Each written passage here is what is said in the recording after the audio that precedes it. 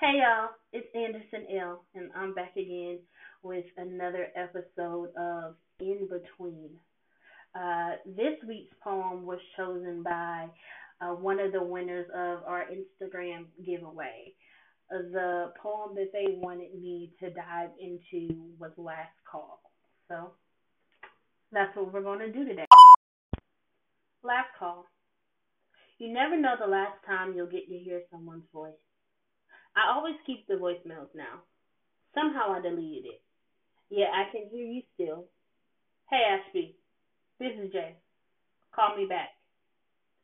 Oh, how I wish I could. So I wrote this poem about my goddad, Jay. He was someone who was in my life for a very short period of time. However, he taught me so many things. He passed away very unexpectedly. Ish. I think shortly after he passed, I realized I had this voicemail on my phone. Like I had heard it before, but I saw it on my phone and I would play it because I was like, this is one of the only pieces that I have left of him outside of my family. Like this is the one tangible thing that screams Jay. And I remember feeling like, I wish I could hear my mother's voice or my uncle's voice like this. Um, Even though, I had VHS tapes of my mother, but it didn't feel the same. So I kept that voicemail for a really long time.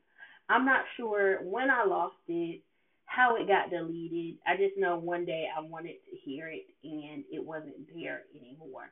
I was a little disappointed that I lost it. However, I realized like that sound is just ingrained in my head. Like I literally hear his voice when it goes, "Hey Ashby, this is Jay. Call me back." Like it's just there. So a little thing that I kind of do now is that I keep voicemails from people I love. You honestly never know the last time you'll get to hear somebody's voice, or you'll get to see them, or you'll get to have a little funny in your phone. So nothing too deep this week. That's just last call. And this is Anderson L. And I'll see you next time.